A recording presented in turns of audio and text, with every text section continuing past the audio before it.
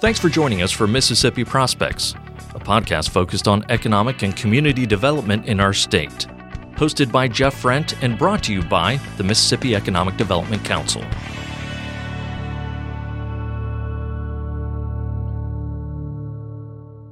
Chris Schastock is one of the national leaders of CBRE's Location Strategy and Incentive Practice. This advisory group assists clients globally with site selection and economic incentive negotiations in conjunction with the overall strategy and execution of corporate real estate initiatives. With more than 12 years of experience aligning location decisions with business strategy, Chris has negotiated more than $1.2 billion in incentives and has experience representing clients on corporate headquarters, back office strategy, food production and processing, manufacturing and distribution center projects. And we've got them here on location at Exchange, MEDC's 2019 Summer Conference. So don't be surprised if you hear a little background noise. Please welcome Chris Schastock. Thank you. Thanks for joining us. So jumping right in, what is really the first thing you look at when you're developing a location strategy for a new client? Or is that so broad that it's different, obviously, for each client? Yeah, it's a great question, but it is truly bespoke. It's going to be different every single time. Are there going to be certain components of a project which are uniform, or a couple pieces which you can kind of take from strategy to strategy? Yes, of course. However, supply chain projects and outcomes vary, labor requirements vary, utility requirements vary, rail requirements vary. The absolute endless amount of criteria that goes into a project, let alone the industry, right? The question wasn't for an office deal or for a heavy manufacturing deal or for a food processing project or a new, coating operation. So it's endless, but there are some of those uniform pieces, which is, and you've probably heard this dozens of times. Labor is core. It's really a risk mitigation game, not so much a site selection. It's a site elimination process, and labor will continue to be paramount in these decisions, whether you're trying to hire an actuary or a UX coder or a diesel mechanic or an aluminum welder. Those core components of a market, of how you get people into the box to do the work, will always be core to the project. And I like the way you phrase that. It's really a risk mitigation game. So trying to minimize risk for your client so that they are in the best possible position to be successful. So how important are the traditional then site selection factors? And you mentioned some of them, including available sites, obviously workforce, and incentives in the strategy. And I've spoken with consultants recently, and at times, and they go back and forth on incentives. They're like, that's just the sprinkles on top of the sundae, so to speak, at the end of the day. But for others, it may be a little more critical. So, how important are these factors? Let's start with available sites, and for you, especially being with CBRE. Sites in real estate it's kind of table stakes. Everybody's got sites. I think the quality of sites varies, obviously, based on what kind of cluster or core industries you're trying to attract, especially in the Southeast and in Mississippi. These are probably overwhelmingly and often going to be manufacturing industrial related projects. So, the quality of a site, but moreover, I think the speed of a site. So what do I mean by that? There are sites that are filled with trees today, and there are sites that are pad ready with all utilities pulled to the site, zoning, all the easements in place, fully entitled, environmental, ready to rock and roll. And speed to market will always continue to be crucial. So yeah, do sites matter? But, all of the neighboring states, no matter where you are in the country, also have sites. Or can frankly come up with a site solution. Talking about workforce, and it's a major driver. And right now, communities across the country, it's not unique to Mississippi or any other communities, that we're experiencing thin labor pool right now. Have you seen anybody that's been addressing this in sort of a unique way to help clients meet their workforce needs, either through training or bringing people in on a work study type program? That's a common question that is asked. I think the reality is everybody's talking about it. Nobody really knows the answer. It's a costly problem to solve for. It's a political problem to solve for. The structure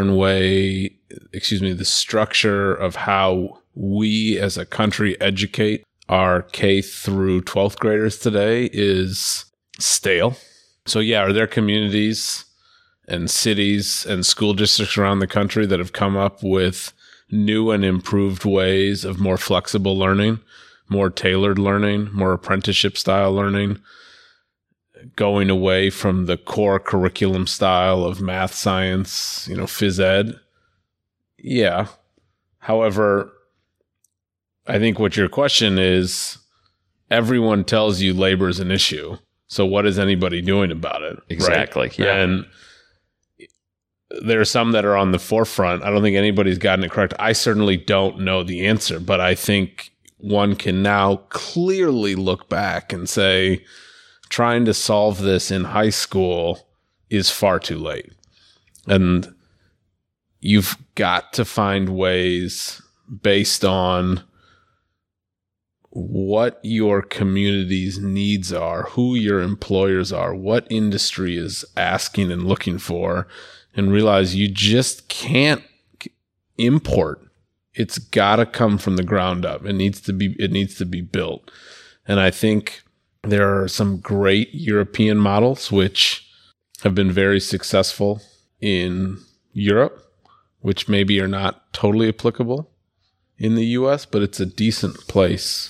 Do a lot more apprenticeships over there, and yeah, I think apprenticeships, and there's far less pressure in Europe to graduate from, gymnasium, which is our high school, and go to college. There is pressure certainly to find meaningful work, but that doesn't necessarily mean you're on an master's or a PhD track or going right in workforce from college. It is an apprenticeship that starts in high school, and you find your way into a career track. And students and young people there, wrong or right, are put into tracks at a very young age. And that starts early. So it's not you're 18 and you make a decision which way you want to go.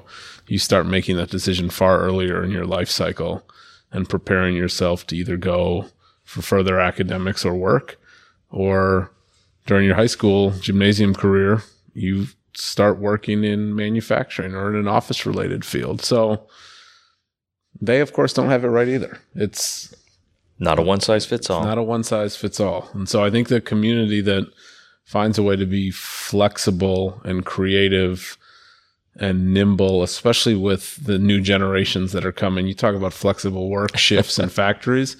I think young people are going to continue to demand that their learning look a lot different than their siblings or their parents or their grandparents. They communicate differently. They learn differently, and learning how to work with that. I want to talk a little bit about incentives, and you've negotiated a lot of incentives in the past. And, are there any new trends you're seeing in other communities or states where they're offering certain type of incentive packages that are attractive to your clients? So you started out this original question talking about incentives and sites and labor. I think, my feeling about incentives is that are they necessary? Yeah, absolutely. Are they important? Absolutely. Do they drive projects? No. Should they drive projects? No. And I think when you hear the word incentive come up all the time, but I think incentives alone have evolved, right? So many states have had incentives on the books defined as a tax credit, a non-refundable corporate income tax credit, often. Those were great for your big blue chip companies 15, 20 years ago, 25, 30 years ago. The reality is that so many companies that are making investments in the U.S. right now, FDI or technology startups or everyone in between, can't necessarily monetize that. They can't. There's no utility to that tax credit. And so incentives are evolving, and what incentives I think are being consistently tailored towards workforce development and structured partnerships with universities and really helping companies get comfortable with a talent pipeline, and less focused on the round peg, round hole approach, which was, we've got a jobs tax credit. Many of those still exist on the books, but you are seeing states come up with mechanisms to make them saleable or refundable so that everybody can potentially monetize that. And so there's value in that credit. But I think, the core site selection project is not driven by where the largest incentive package shall be offered. It's all the things we've already mentioned and talked about. And yeah, incentives, using your words, are the sprinkles or the cherry, or the icing on top. Most states and counties and cities in this country have some form of incentives. And kind of like sites, everybody's got them. Kind of like sites, everybody has them, and everybody's got a different one. And some of them have more utility and value than others do. And you'll see that continue to change as well. Looking up from a higher view and not, at the very granular level, but just 30,000 foot view, are you seeing any trends in certain sectors right now, uptick, so to speak, manufacturing, food processing, anything on the horizon? Yeah, my read on that, again, sitting here in July of 2019, not sure when this podcast will go out. That said, soon. Obviously, foreign direct investment over the last 2.5 years has been aggressive. I think that's a common trend you've seen based on kind of geopolitical sphere in which we're in, right? The dynamics of leadership in this country, and tariffs are big discussions. Price of steel is a big discussion. How potential future tariffs and reactions, even to our friends and partners in the EU, are certainly driving uncertainty right now. It's yet to be determined. Yeah, I think they suggested, $24 billion approximately? Yeah, what the president will ultimately decide to do there. You've seen it with China. You've seen it with Mexico. Obviously, a lot of rhetoric and discussion with our neighbors to the north in Canada. So FDI, I think, is front and center. The world of food is certainly interesting as the taste and lifestyle and decision making about what people feed their families and themselves continues to change. What you ate as a child is probably not, and maybe not, the same as what you eat not today, even close, right? No. And you look at some of the big core food companies and look at what their product mix is today versus what it was even just 5 or 10 years ago. And that is shaping not only the mix of product, but it's changed everything. Look at the way it impacts packaging. Look at the way changes in food have impacted supply chain and the ability to get something on a shelf immediately, and the fresh food movement. And that's all before diving into this new trend, and maybe here to stay, in soy, pea-based, plant-based protein, which has become almost the new Greek yogurt, which is absolutely exploded, and it's come rapidly. And that is direct correlation to the way many Americans have chosen or will begin to change their diet away from cattle, beef, protein, poultry business, which is also absolutely here to stay. But look at some of the big companies that have historically sold only a pork or a beef-based protein. They got into poultry. Then just look at the last 6 months. Some of the largest food companies in the world have started selling plant-based protein as a staple of their product mix. And that's really, really telling. And I think there are a lot of people that would probably roll in their grave. And there's certainly whole segments of the population. It's become contentious legislation in some states as to whether you can call plant-based protein meat. Yeah. And it's just wild. And so, between FDI and food, and I think the general continued e-commerce boom, the world in which we live in right now, where everybody wants on demand, everybody wants it within a day, within half a day, within an hour. This on-demand economy in which we live, we're seeing an absolute uptick in the way companies look at siting facilities in order to meet demands. And so that could be e-commerce, that could be food. Certainly our friends and neighbors around the world are looking at North America as a continued location for investment for their products.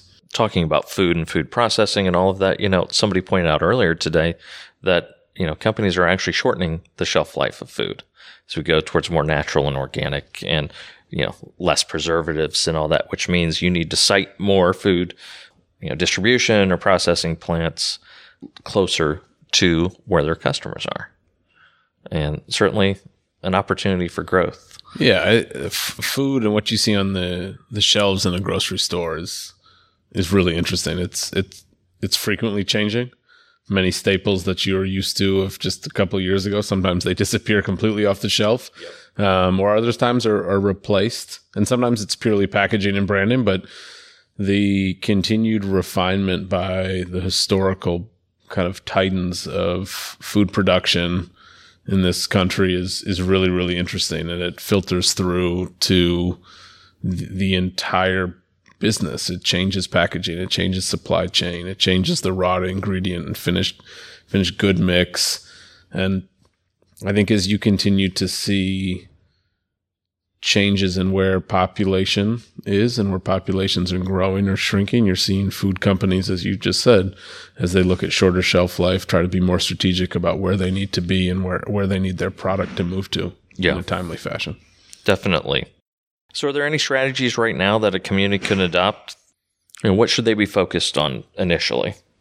I think the answer that comes to mind there is maybe not so specific, but an overarching statement, which is, listen, pay attention to industry, pay attention to what's in your backyard. Clearly hone in on a strategy of growing what is in your market today, while having an eye on attraction, but ensure that as you go through your life of economic development, you are continuing to ask the questions and be an active listener to the industry that's already in your backyard today, and hear what their issues are and what their successes are and what their needs and wants and desires to continue to grow.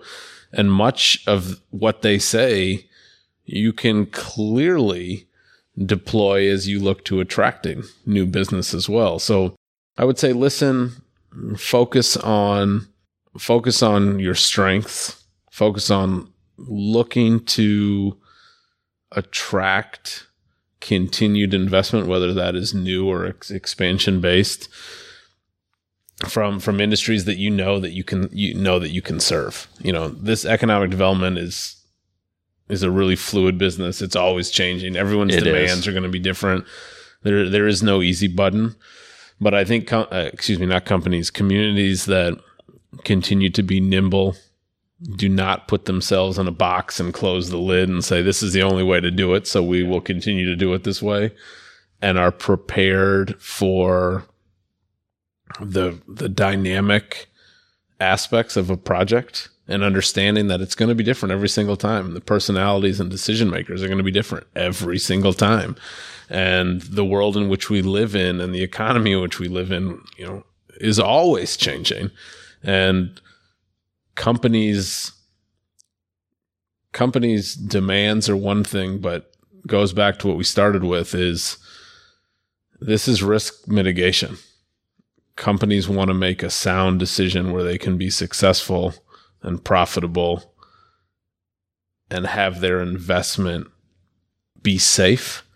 And that is what ultimately drives site selection projects. And I think communities that take the time to look deep inside and formulate a strategy and build a team around solving for those kind of core pillars are putting themselves in position to be successful when the time comes. And I see a lot of communities who don't really partner with their local industries. They're just there, but there's a big divide or separate entity, and maybe just a few common affiliations or associations in like a chamber organization or something. Yeah, it's fascinating how often you'll hear a client say, yeah, we've been here for 40 years or 400 years, whatever the number is, right? New or legacy presence, and ask them a question about one of their concerns. And they'll often say, I've never spoken to anybody from the city, or I don't know the economic development folks. And when you hear that, that's a problem. And assuming that because someone is in your market today, they will be in your market forever is the wrong assumption to make. And if you're not growing, you're shrinking. He can help you mitigate risk. CBRE's Chris Schastock. Thanks for joining us. Thank you. Mississippi Prospects is brought to you by the Mississippi Economic Development Council, the Mississippi Development Authority, Cooperative Energy, Greater Jackson Alliance, Entergy, Mississippi Power, Tennessee Valley Authority, Watkins & Eager, Butler Snow, Jones Walker, and produced by Podastery Studios. If you have questions or comments, join us on Twitter at MEDC Info.